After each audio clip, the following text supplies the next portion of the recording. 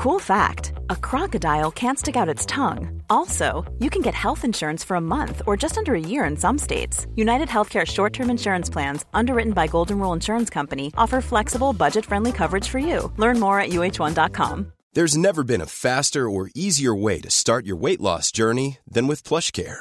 PlushCare accepts most insurance plans and gives you online access to board-certified physicians who can prescribe FDA-approved weight loss medications like Wegovy and Zepbound for those who qualify. Take charge of your health and speak with a board-certified physician about a weight loss plan that's right for you. Get started today at plushcare.com/weight loss. That's plushcare.com/weight loss. plushcare.com/weight loss. Hiring for your small business? If you're not looking for professionals on LinkedIn, you're looking in the wrong place. That's like looking for your car keys in a fish tank.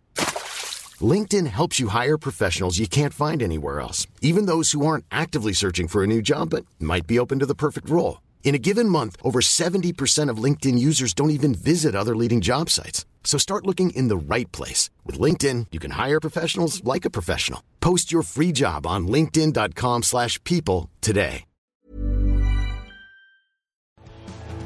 The truth is the most convincing story that maps onto reality, and that's why the central narrative is falling apart. Right now in the United States, people should not be walking around with masks. We must see the central narrative for the fiction that it is. We are Americans. While elections are sometimes messy, this was a secure election. The founders began the fight for human liberty and self-governance, and it's up to us to finish the job. I tell you what, we are in a truth emergency right now. This is the end game.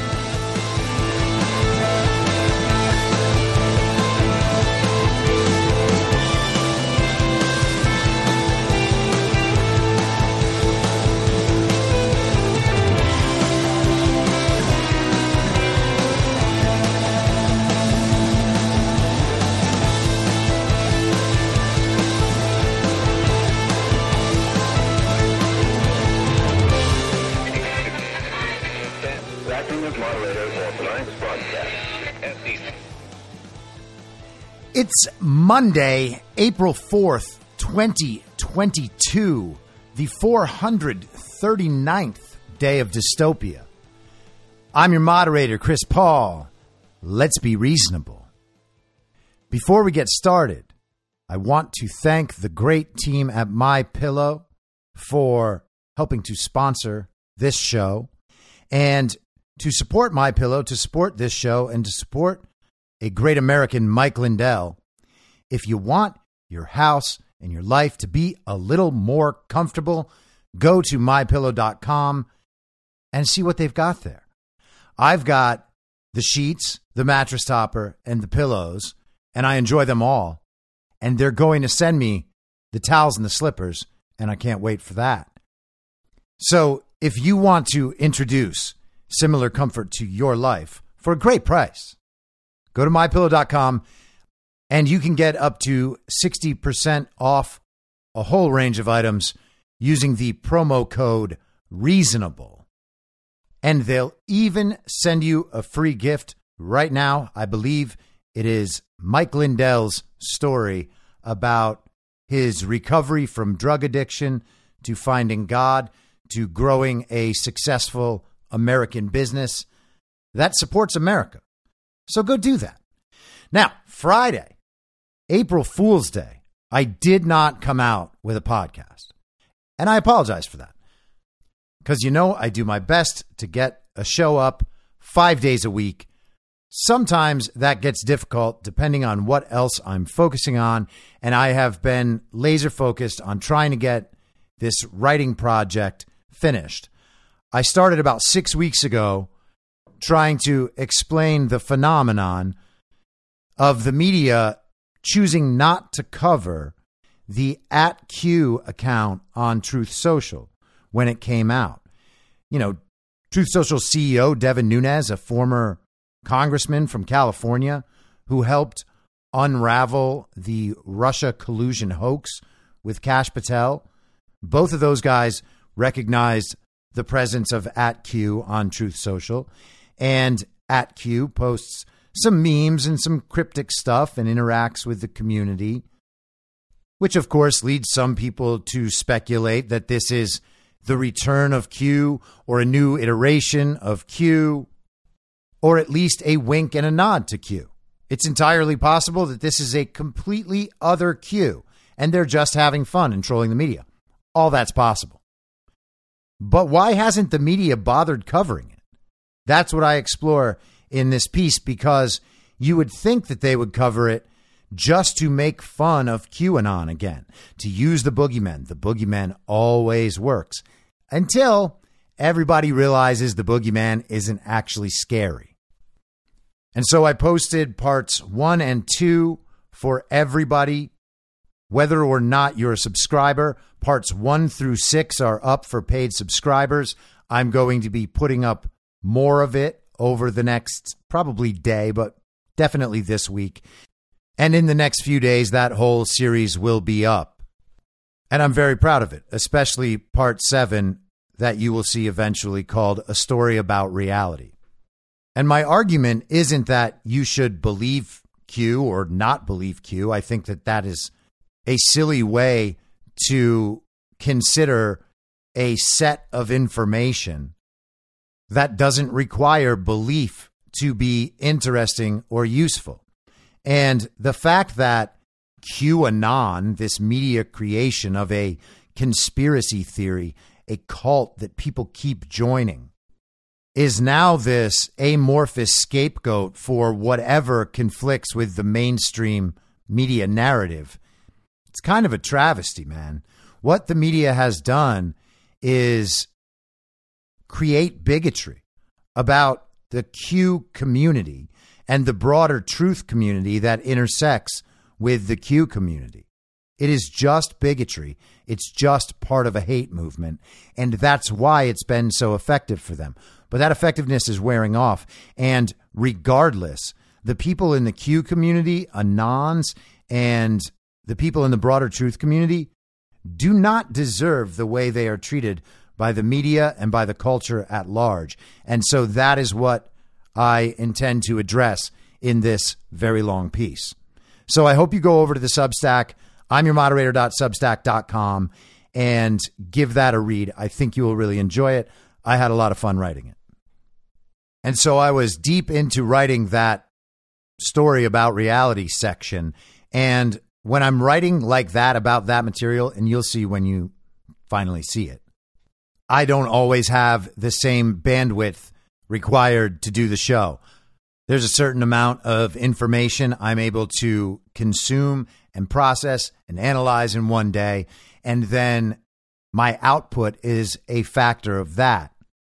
And if that output is spread in a bunch of different directions, it becomes difficult to nail them all in the way that I would like. Also, on Friday evening, I was a guest on my friend Brian's show. He goes by CanCon online, so you may be familiar with him. If you want to see that, you can head on over to his Rumble channel. It's CANNCON, and you will find our conversation from Friday night. So there was some stuff on Friday that I was going to cover, and I want to just mention briefly. Jen Psaki, it has been reported, is leaving her role as press secretary of the fake White House for a job at MSNBC. And that is disturbing, obviously, that the person who is the fake administration's chief propaganda mouthpiece is now exiting the administration to be the fake administration's chief propaganda mouthpiece at a mainstream media outlet, something that is ostensibly a news channel. They will tell you they're a news channel, so will CNN. And they will tell you that they have a responsibility to speak truth to power and hold the feet to the fire, all the things they say about their lofty goals, their role in society. And it's disturbing because we don't even think that's weird anymore. We just expect it. Now, part of that is us expecting anything from the news beyond propaganda. And our solution then is to understand that MSNBC is not the news and then disregard it. But we also shouldn't have government officials immediately going in and working for the propaganda mouthpieces. It becomes clear that the motivation of these mainstream outlets is not in any way to inform the people or to hold the powers that be in check. Jen Psaki is actually going to get to lie more, and probably for a bigger audience, after going to MSNBC. And yes, MSNBC's audience is generally falling apart, but it's still bigger than the fake administration's audience. Now, there was another big story on Friday where the mainstream media was forced to admit that another one of its hoaxes turned out to be a hoax. And this, of course, is the gap in Trump's phone logs from January 6th, 2021. That was when he was planning all the insurrection stuff. That's what they said. CNN on Friday, official review of Trump phone logs from January 6th finds record is complete. In the 7 hours during which White House records showed no phone calls to or from then President Donald Trump on January 6, 2021, among the calls that are conspicuously absent is one Trump made to then Vice President Mike Pence that morning from the Oval Office. While the call is not specifically noted in the presidential diary or the presidential call log, its existence has been corroborated by multiple sources who were with Trump and Pence that day, including former aides who testified before the House Select Committee investigating the U.S. Capitol attack. And it's not the only call Trump is known to have made in that time frame that is not reflected in the records. The mystery of the 7-hour gap has fueled furious speculation as to why calls are missing. That includes allegations that Trump was using burner phones, which he has denied, or that the logs were purposely suppressed. But the gap might have a less mysterious explanation. According to multiple sources familiar with Trump's phone behavior and the White House switchboard records, the January 6th log reflects Trump's typical phone habits. He mainly placed calls through the switchboard when he was in the residence, but rarely used it when he was in the Oval Office. The fact the log does not show calls on January 6, 2021 from the Oval Office is not unusual, said the sources, because Trump typically had staff either place calls directly for him on landlines or cell phones. Those calls would not be noted on the switchboard log. So the thing they made a huge deal about, the new silver bullet that would finally get Trump, turns out to be totally normal. How many more things should we expect the January 6th committee, the illegitimate, unconstitutional select committee investigating January 6th, how many more things will we hear them bring up, them filter into the news that turn out to be completely false? Well, the answer is all of them. I just don't know how many things that is. So also on Friday, there were reports that the comedic actor in Ukraine, Volodymyr Zelensky, decided to fire two of his top generals, calling them traitors. He accused them of failing to do their duty in protecting Ukraine. And he warned that they will all be punished, but not now because he's busy making Zoom calls, asking if people will just please close the sky. And what a strange occurrence that two top generals might be traitors. I mean, all we've seen from Ukraine for 6 weeks is just unbelievable commitment to fighting off the Russian hordes. They're pushing them back. They're stopped on the road. They're unable to get supplies. They still haven't taken Kyiv, even after 5 weeks of being able to take Kyiv any day now. Every single narrative the news brings up about Ukraine, and honestly about anything else, falls apart pretty quickly. And so this weekend, they were broadcasting the staging of a massacre in Bucha, and now Joe Biden got off his little helicopter getting back from another glorious weekend in Delaware where the fake administration refuses to release its visitor logs because it's just grandma. It's just Hunter and the kids. But Joe gets off the helicopter. He doubles down on the idea that Putin's a war criminal. And then he pitches the Buka line. Oh, we've all seen it. We've all seen it. It's real because we all saw it on television. Here you go. One comment to make before I start today. You may remember I got criticized for calling Putin a war criminal. Well, the truth of the matter is so it happened to Buka. This warrants him. He is a war criminal. But we have to gather the information. We have to continue to provide Ukraine with the weapons they need to continue the fight. And we have to gather all the detail so this can be have a war crime trial. This guy is brutal. And what's happening in Buka is outrageous. And everyone's seen it. Genocide? No, I think it is a war crime. Are you going to do about it, sir? Are you going to do more sanctions on Russia? I'm seeking more sanctions, yes. I'll have time to announce that to you. Can you hold Putin accountable, though? You called him a war criminal. He should be held accountable. Accountable without sanctions? Well, no. What else can you do? No. Go the war crime trial. Yes, I'm going to continue to add sanctions. Thank you. So I apologize if that was a little difficult to hear with the whirring helicopter blades. But Joe Biden basically said, I got criticized for calling Putin a war criminal, but look what you just saw in Buka. He is a war criminal. And someone asked, well, is it a genocide? And he said, well, no, he's a war criminal. Well, I thought the whole thing was he was going there to slaughter Ukrainians and reform the Soviet Union. But maybe not. Maybe that's not on the table anymore. Maybe they've switched away from that narrative by now. We can tell he's a war criminal based on some video clips on the mainstream media this weekend that don't really hold up much better than the ghost of Kyiv did. And then Joe says, well, yeah, maybe we'll do more sanctions. We're going to keep giving them guns. I mean, somebody's got to supply those foreign mercenaries and Nazis in Ukraine. But more sanctions will get Putin to stop. I'm told it has a deterrent effect. And maybe we'll get into more of the Buka stuff this week if that story actually hangs around.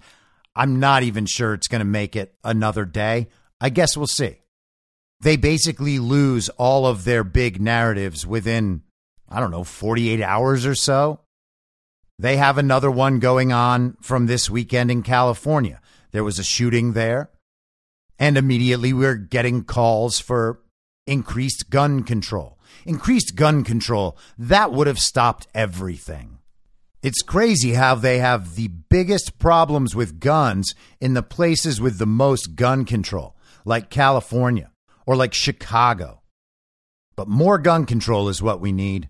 Whenever the communism doesn't work, you say, well, we didn't try actual communism. What we need is more communism, then it'll work. We don't tell you that everything's going to be utopia unless you give us all the power. And until you give us all the power, you can't say our ideas were wrong. Well, okay, sure thing, commie. And of course, I don't mean to slight the lives of the people who have died in various places when I am calling out the fact that the media and the politicians and the global communist order are exploiting these people's deaths to create a story to help them achieve power, to help them achieve their political ends. And it's crazy that it even needs to be said, but that is the other side that does that. And they do it about everything. So over the weekend, Trump was up in Michigan for a rally. This one was in an indoor facility. There was like 7,000 people there. The indoor ones are kind of cool. That was very much like the Trump rally I attended in Henderson, Nevada in 2020. And the atmosphere is a little different because everybody's indoors. The sound gets trapped in there. So the vibe is really high, not only for the people in the room, but for the television audience, because the cheering of the crowd and the chants of the crowd really come through. Trump himself was very high energy, gave another great speech, but the real star of the night, the breakout star of the night, was Christina Caramo, who is running for Michigan Secretary of State against the utterly corrupt communist and George Soros plant, Jocelyn Benson. And I really want to play her speech that she gave when Trump called her up during his speech. She spoke separately earlier, but this is the one that she gave with Trump right next to her. I'd just like to ask Christina, this is an incredible woman, respected by everybody, and if you could say a few words, we'd love it. Thank you. First, I want President Trump, thank you for what you did for our country. You pulled the scale off of so many people's eyes of how there's a cabal of people in leaderships bent on destroying our country. Thank you. Thank you. We actually had a person in our presidency who loved our country and who didn't do it to advance himself, but to actually fight back. Thank you. Because that's what we need in leadership. You know, what's interesting is according to the state of Michigan, I didn't vote in the 2020 election. And what's so interesting of all the lies told about me, that's the most infuriating thing. Like, why would I spend all that time at the TCF Center, knock doors for President Trump, and turn around and not vote? But then I FOIA'd my application to vote, proving that I voted in the 2020 election, even though, according to the state of Michigan, I didn't vote. And there are so many people across the state where, according to the Secretary of State, they voted different than they actually did vote. But we're insurrectionists, we're traitors, big lie proponents for asking questions. But then our media protects corrupt politicians and demonizes citizens for speaking up. So I am so excited to be your next Secretary of State, to make sure that no matter who you vote for, what you believe, your vote counts and your vote isn't nullified by an illegal ballot.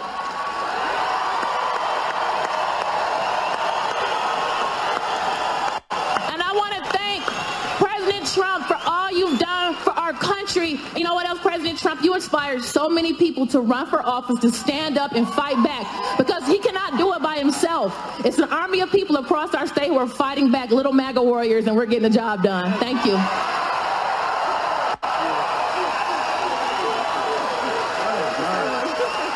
Wow.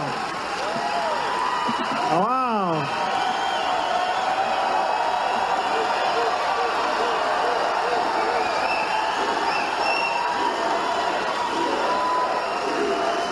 I wanted to speak more. Come up and speak again.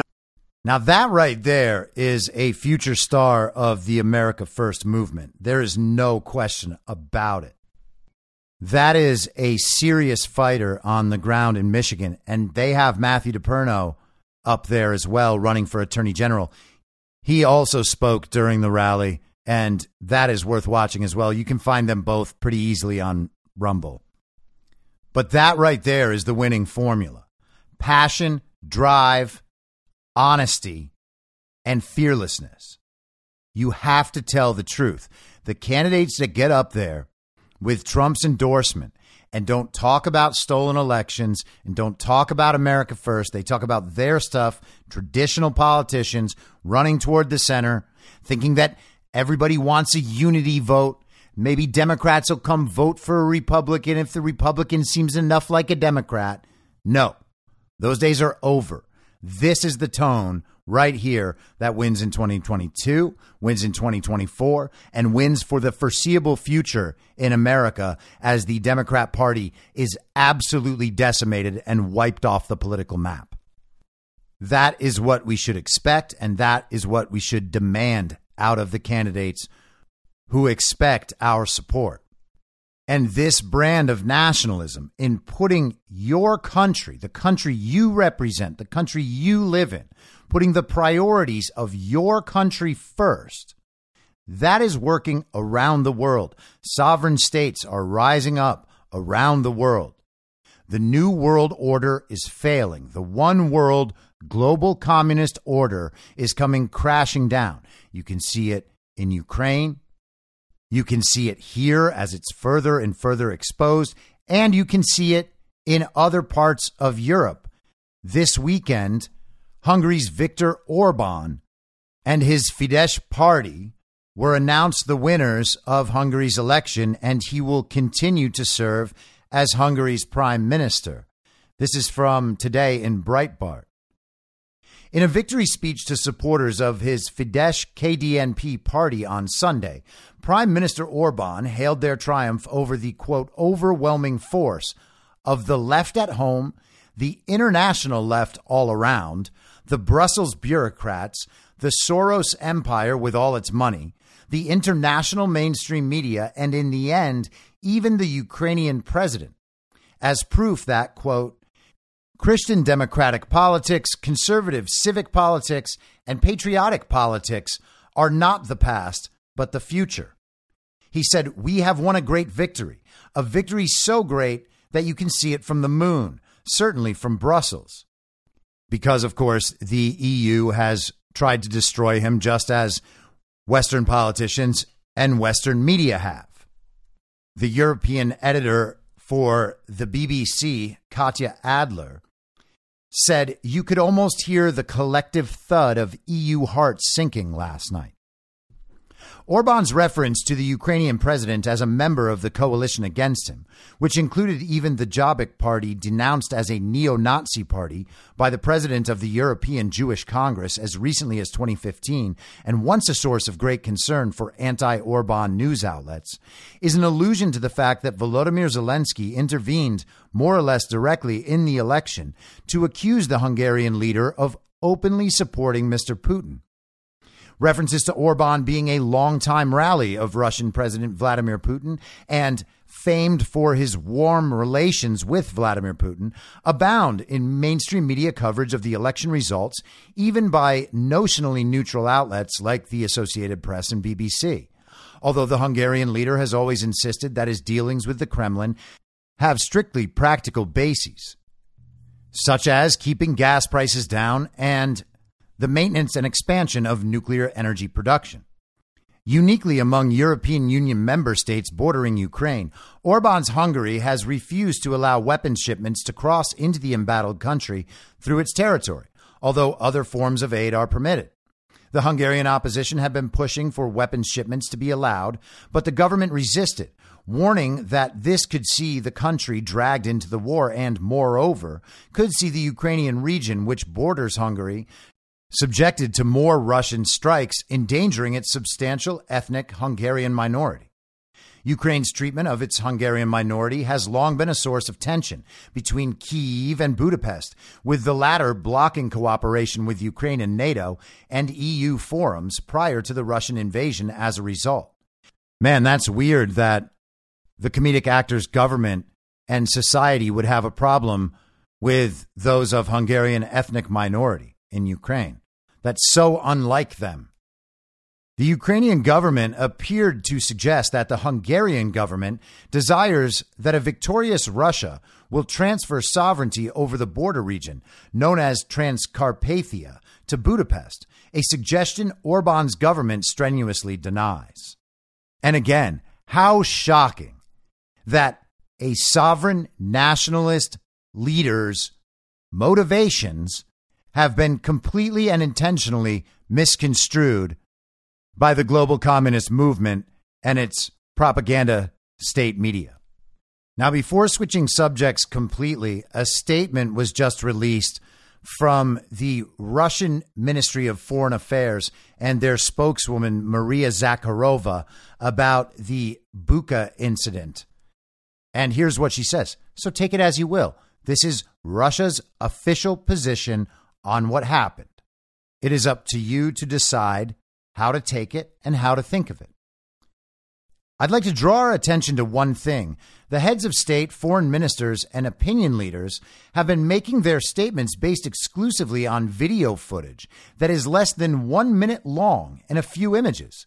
This is enough for them to lay the whole blame on us. There were no experts on site. They did not receive any other information.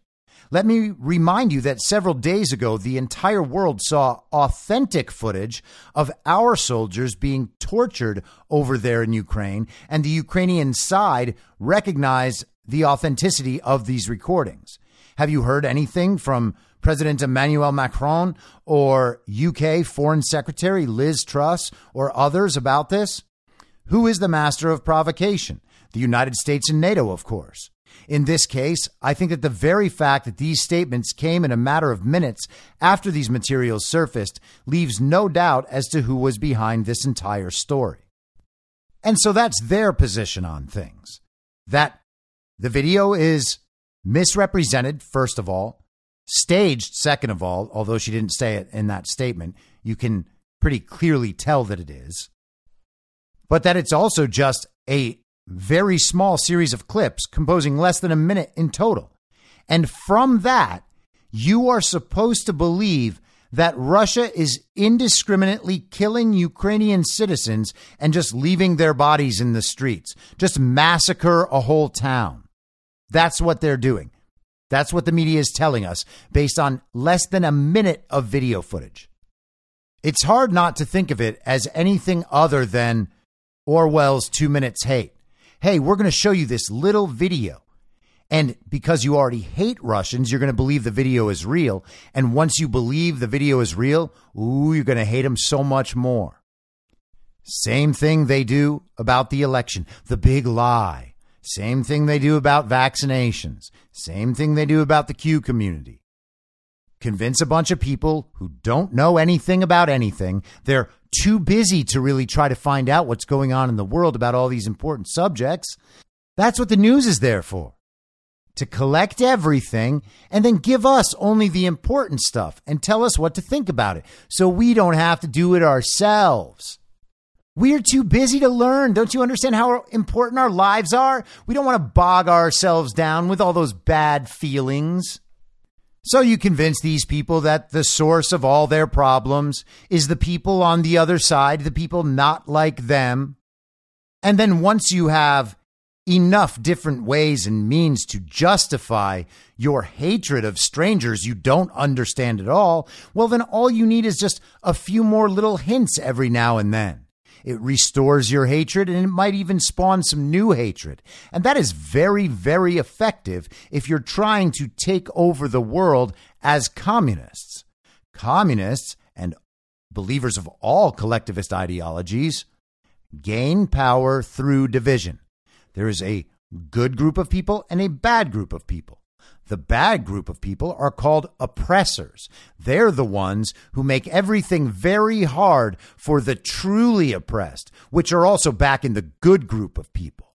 So the good group of people are the very, very powerful people who have everything worked out perfectly in their own lives. And now they need to protect the very, very, very low people with communism. That's what the communism's for.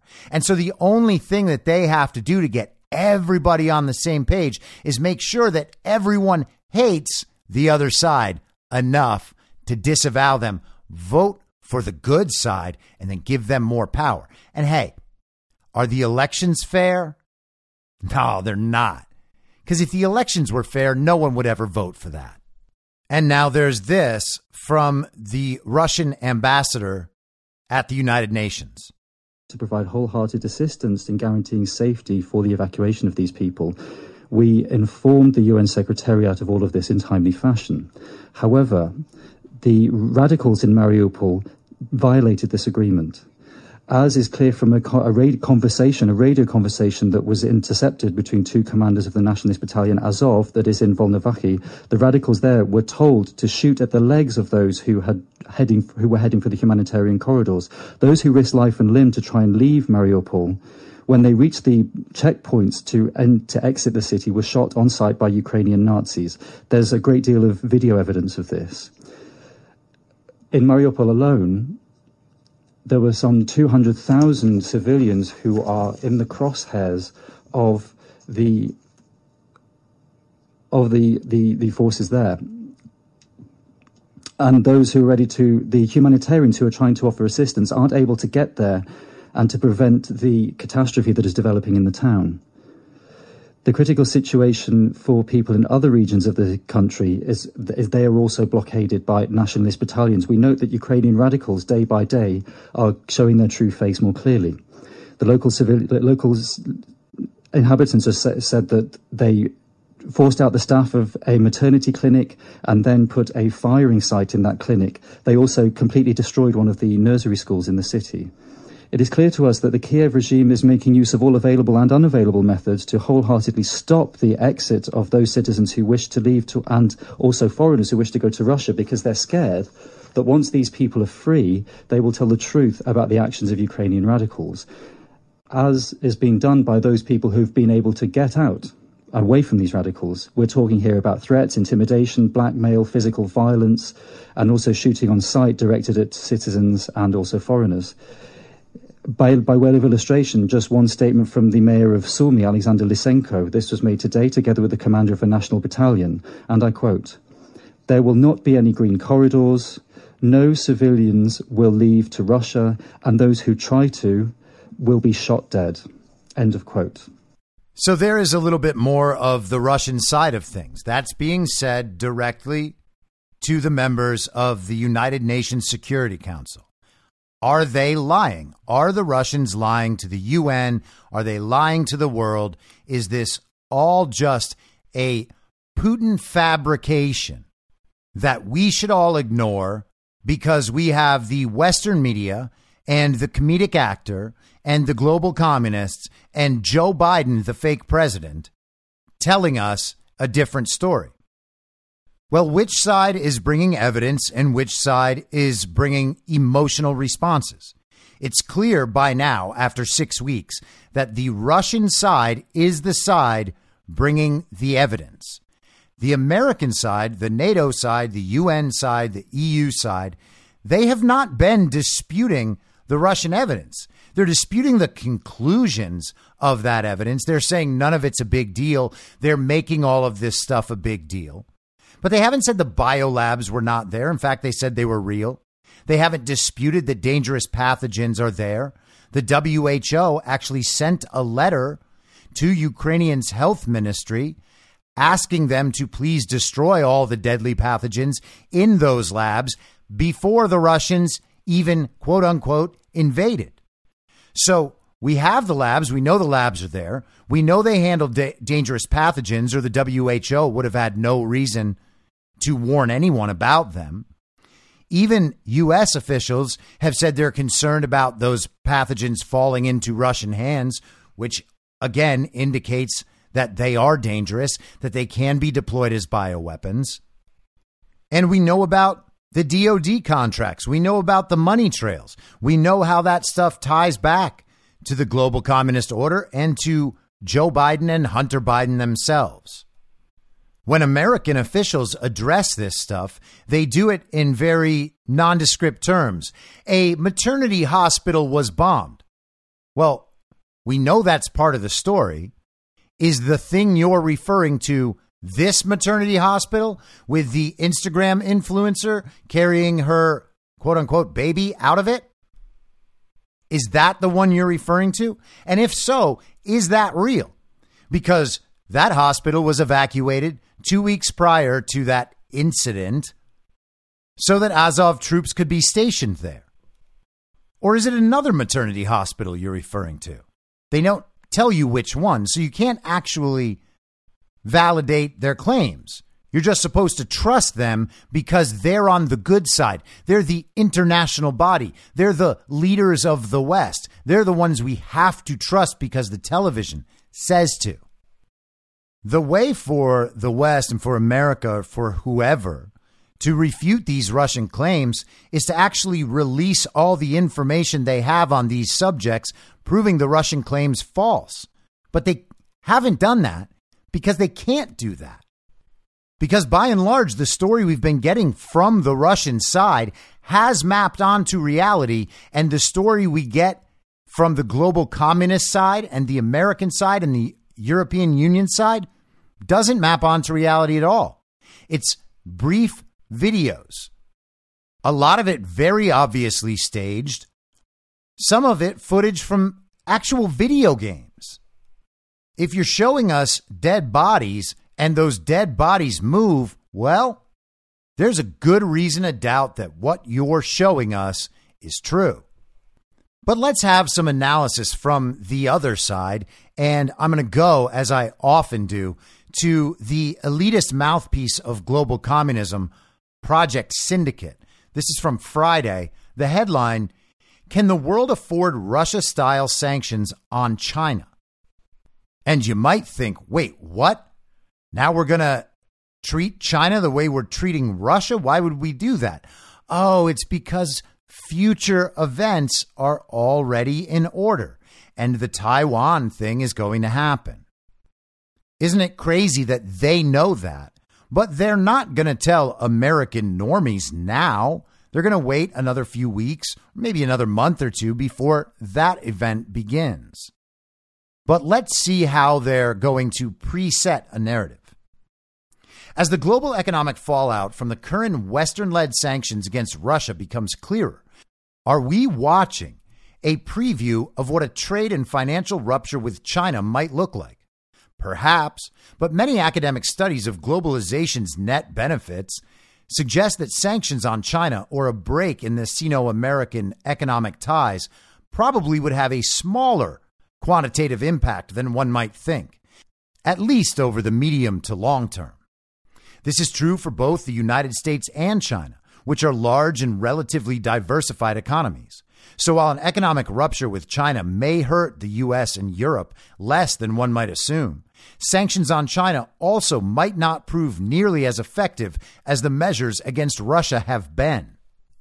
Now, that right there is a pretty big statement. They're assuming that the sanctions on Russia have been effective. Effective for what? They're supposed to achieve some goal, aren't they? We were told that the goal of those Russian sanctions was deterrence. Deterrence from Putin invading Russia. Well, that didn't work. None of the sanctions deterred anything. The sanctions did help to crush the Russian economy and the Russian people for a few weeks, and it did the same here in an ongoing basis. But there was no other goal accomplished by those sanctions. They didn't even keep Russia bound by the central banking payment system and SWIFT and the financial system that facilitates Russia's oil and gas trade. Russia simply moved off that. They already have those alliances with China, Brazil, India, and South America, and they're growing those alliances. And so there's not really any measure by which you could say that the sanctions against Russia were effective. So then what could it possibly mean that the sanctions would be even less effective against China? To get an idea of the magnitude of the effects involved, consider the current debate in Europe on restricting Russian gas imports. Judging by European policymakers' hesitancy, one might think that cutting off energy supplies from Russia, which provides about 35% of Europe's natural gas, would doom the continent to an epic recession. But careful academic studies, including one by UCLA economist David Bakke and co-authors, estimate that the negative effect of such a step on the German economy, which is particularly vulnerable, would likely be well under 1% of GDP or 2% in an extreme scenario. And of course, we're supposed to pretend that just wiping out 1 to 2% of GDP is no big deal. As with many similar thought experiments on the gains from globalization, much depends on one's assumptions about an economy's flexibility, about alternative sourcing, and about how sticky preferences are. The fact that Europe can use its gas reserves and LNG imports from the U.S. gives it time to adjust, and in the longer run, the cost of not relying on Russia for energy would be small indeed. Using a very different methodology, the European Central Bank comes to a broadly similar conclusion. True, both studies acknowledge great uncertainty, and policy matters. A European-wide mechanism to share gas resources would even the burden. And you could just pop one of those right up. But if one believes that the actual economic impact of cutting off Russian energy is so modest, then it is difficult to understand Europe's reluctance to do so now. Yes, that is actually difficult to understand. So you, globalist, say you have a series of studies of which you've shown just one, and you believe that there is a good argument to say that doing this thing really won't be a big deal. So why indeed have European countries been reluctant to do it? Well, it could be that they're just really wimpy. Or it could be that your study's wrong. Like all of your studies are wrong. Every time the globalists do studies, the only reason that they do them is to get answers that help their agenda. They don't care what actually works on the large scale. They care about what gets them what they want. Everything they determine for the rest of society is already part of a plan. They are using these studies. This is what the science is for them. It's to explain to the masses why they must agree that this new part of the plan actually is going to be the best for everyone. And they've been doing this for decades. Consider how many people in our country are convinced that voter ID is racist. Why are they convinced of that? Well, they think they have really good reasons. First, they think that people like them are anti-racist. Yes, they see skin color in everything, but they're the good people, the helpful ones who know that racism is only bad when the other side does it. So to get the thing they want, which is no restriction on voter ID, they're going to tell you voter ID is racist. And then they're going to support that with all sorts of studies and think pieces about how voter ID might have some disparate impact. And that disparate impact will indicate a racist policy. And anyone who would promote a policy that could eventually be seen as having disparate impact and therefore being racist is a racist right now. But they still have to give all that pseudo-intellectual, pseudo-academic background for the very smart people to agree. Otherwise, that's just like your opinion, man. We have studies. That said, the effects of deglobalization, like the effects of globalization, tend not to be distributed equally. Europe's caution may well have much to do with pressure from lobby groups representing regions and industries that will be most affected by an embargo on Russian energy. China, of course, is not Russia. And it's always important to clarify that, I suppose. Its economy is 10 times larger. Over the past 3 decades, it has moved to the center of global trade and finance. As a critical supplier of intermediate inputs in manufacturing, as well as the final link in the Asian supply chain, China has literally become the workshop to the world. As an importer, it is now even more significant than the U.S. in sectors ranging from basic commodities to European luxury goods. China has over $3 trillion in foreign exchange reserves and is a major holder of U.S. government debt. Its savings and portfolio preferences have long been a major contributor to today's very low interest rate environment. So wouldn't world output fall massively if geopolitical tensions suddenly forced China into economic isolation, perhaps together with a group of other autocracies, including Russia and Iran? Okay, well, first of all, China already has other alliances, as described before. It is not just other autocracies like Russia and Iran. They call everything that is not part of the global order an autocracy. So it's important to always remember that when they're using these little codes. But it's ridiculous to even suggest any of this as a premise. It's not true. Interestingly, canonical trade and finance models do not predict such catastrophic outcomes, at least not in the medium to long term. For example, one recent study found that decoupling global value chains, which would be hugely affected by a reduction in trade with China, would cost the U.S. only 2% of GDP. For China, the cost might be higher, but still only a few percentage points of GDP.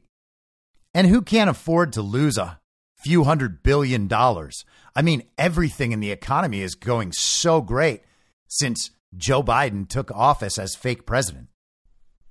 While the literature on financial globalization also is extensive, the bottom line is the same. Openness to international lending and investment generally benefits a country, but the gains are quantitatively smaller than one might expect, especially where regulation is weak. Got to get that full regulation. That fixes everything all the time. More rules from the global communists always make stuff better. I mean, not yet, but theoretically it'll make it better in the future. That's why you're supposed to give them all the power, so that theoretically things might someday be better. And if they don't turn out to be, give them more power. One can conclude the impact of the U.S.-China economic split would be bigger by assuming that deglobalization would lead to a dramatic reduction in the variety of goods available to consumers, higher markups by local monopoly suppliers, and less, quote, creative destruction in the economy. Still, it is not easy to show that the effects of trade sanctions would be as crippling for either the U.S. or China as they have been for Russia's much smaller and less diversified economy. More subtly, but perhaps as important, global financial pressures can sometimes force even autocratic governments to adopt better policies and institutions, with central bank independence being a leading example. In 2014, after Russia's illegal annexation of Crimea, fear of a global bond market reaction to the resulting sanctions apparently discouraged President Vladimir Putin from firing the central bank head Elvira Nabiullina, where she raised interest rates to painful levels to fight inflation. In the event, she was widely credited with having prevented financial crisis and default. The Russian central bank status today is such that Putin is rumored to have refused Nabiullina's resignation in the wake of the Ukraine invasion. My best guess, while acknowledging the difficulty of proving the point, is that an overshoot in deglobalization could easily be disastrous, particularly in undermining innovation and dynamism. But many academic studies estimate a smaller than expected quantitative impact from a U.S.-China economic rupture. That is the theory, at least. It would be much better not to test it. So the globalists are basically waving the white flag as far as China is concerned. They're like, hey, maybe we shouldn't push for all these sanctions on China like we did for Russia. I mean, it might not even be as effective. And yeah, we totally stopped Vladimir Putin with those sanctions. I mean, we didn't, but everybody's still on our side because we're showing them short videos of people we're saying are dead in Ukraine. The whole world is on our side. The comedic actor is doing appearances all over the place.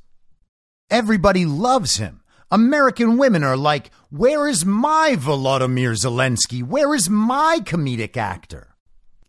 And yeah, of course our labs are being destroyed. And of course all our assets are being decimated. And of course our Nazi army is being wiped out. And of course we're being exposed on the world stage. But thank goodness those sanctions were so effective. Except, that's not how it happened at all. And the sanctions didn't do anything. Except, of course, harm people. The ruble has recovered. Russian trade seems to be redirecting successfully. They still have leverage. Vladimir Putin and Russia still have leverage over the West, over the European Union, based on that trade. And pretty clearly based on their ability to execute military operations as well.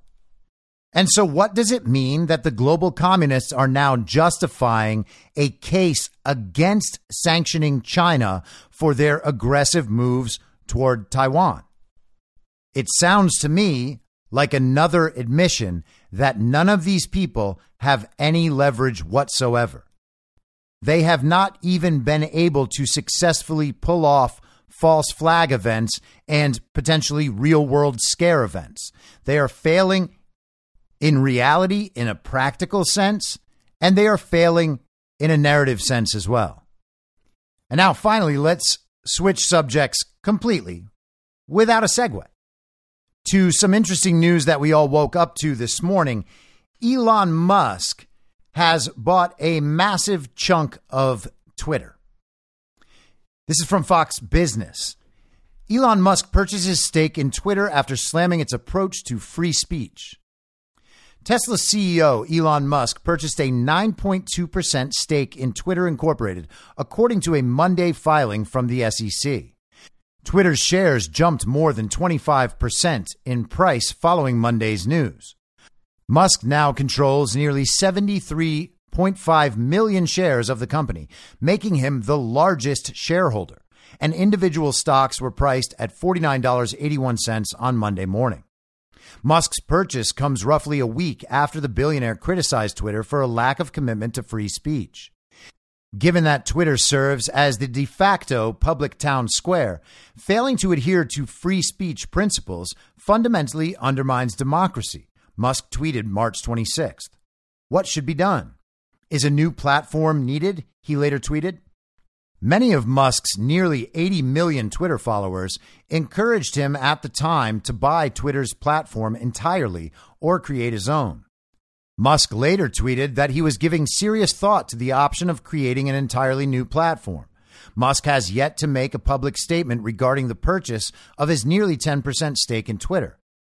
So it seems that the newest, largest owner of Twitter stock is well aware of the problems Twitter has been causing to free speech and free discussion in the United States and in the world, and how many problems that creates. Now, he's a 9.2% shareholder. How much control does he have?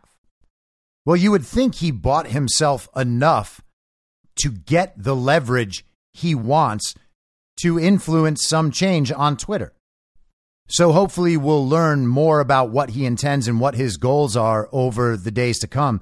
It's also interesting in relation to his Starlink satellite system and Elon going more into the social media tech space is big news regardless.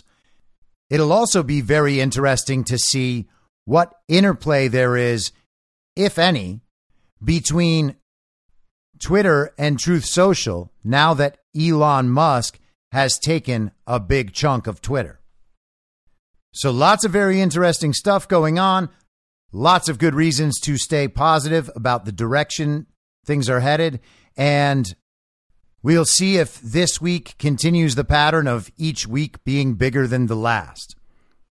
Now, just a heads up, I am probably not going to be able to deliver an episode on Friday and potentially not on Monday either. And it is my intent, at least, to build some content to put in place of a normal Endgame episode on Friday and on Monday. So that's just a heads up so you don't think that I got banned again from another platform. Although there is absolutely always a possibility that I will get banned from another platform. So, hey, this is just the world we live in. I'll be back tomorrow at the same reasonable time on the same reasonable podcast network. I don't have a network. Masks and lockdowns don't work. They lied to you about a pandemic. And Joe Biden will never be president.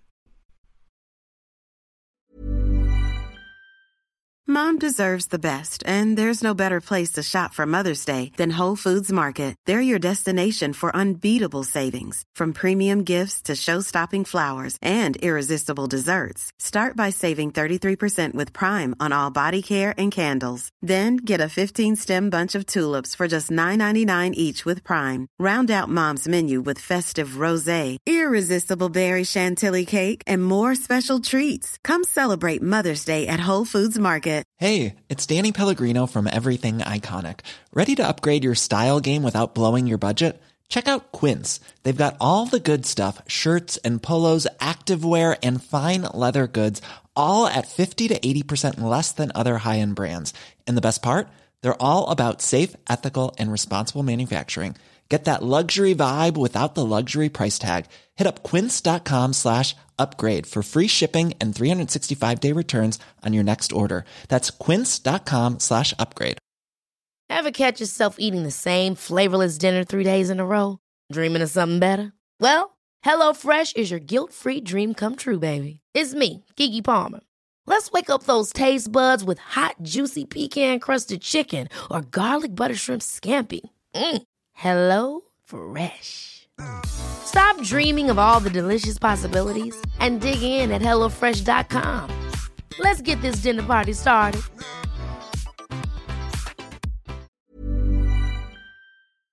In my mind, that's the end game.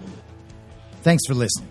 If you'd like to follow what I'm reading and thinking throughout the day, you can do that by downloading the Telegram Messenger app and going to t.me/I'm your moderator. On social media, you can follow me on Truth Social, Getter, and Gab at I'm your moderator. I also have channels on Rumble and BitChute. If you'd like to follow the writing, you can find me at imyourmoderator.substack.com. The merch site is cancelcouture.com, or go direct, shop.spreadshirt.com/cancel-couture. If you'd like to support the podcast financially, the best place to do that is Ko-Fi. Go to ko-fi.com/I'm your moderator. And all of these details will appear in the show notes with each episode. I'll see you soon down on the range.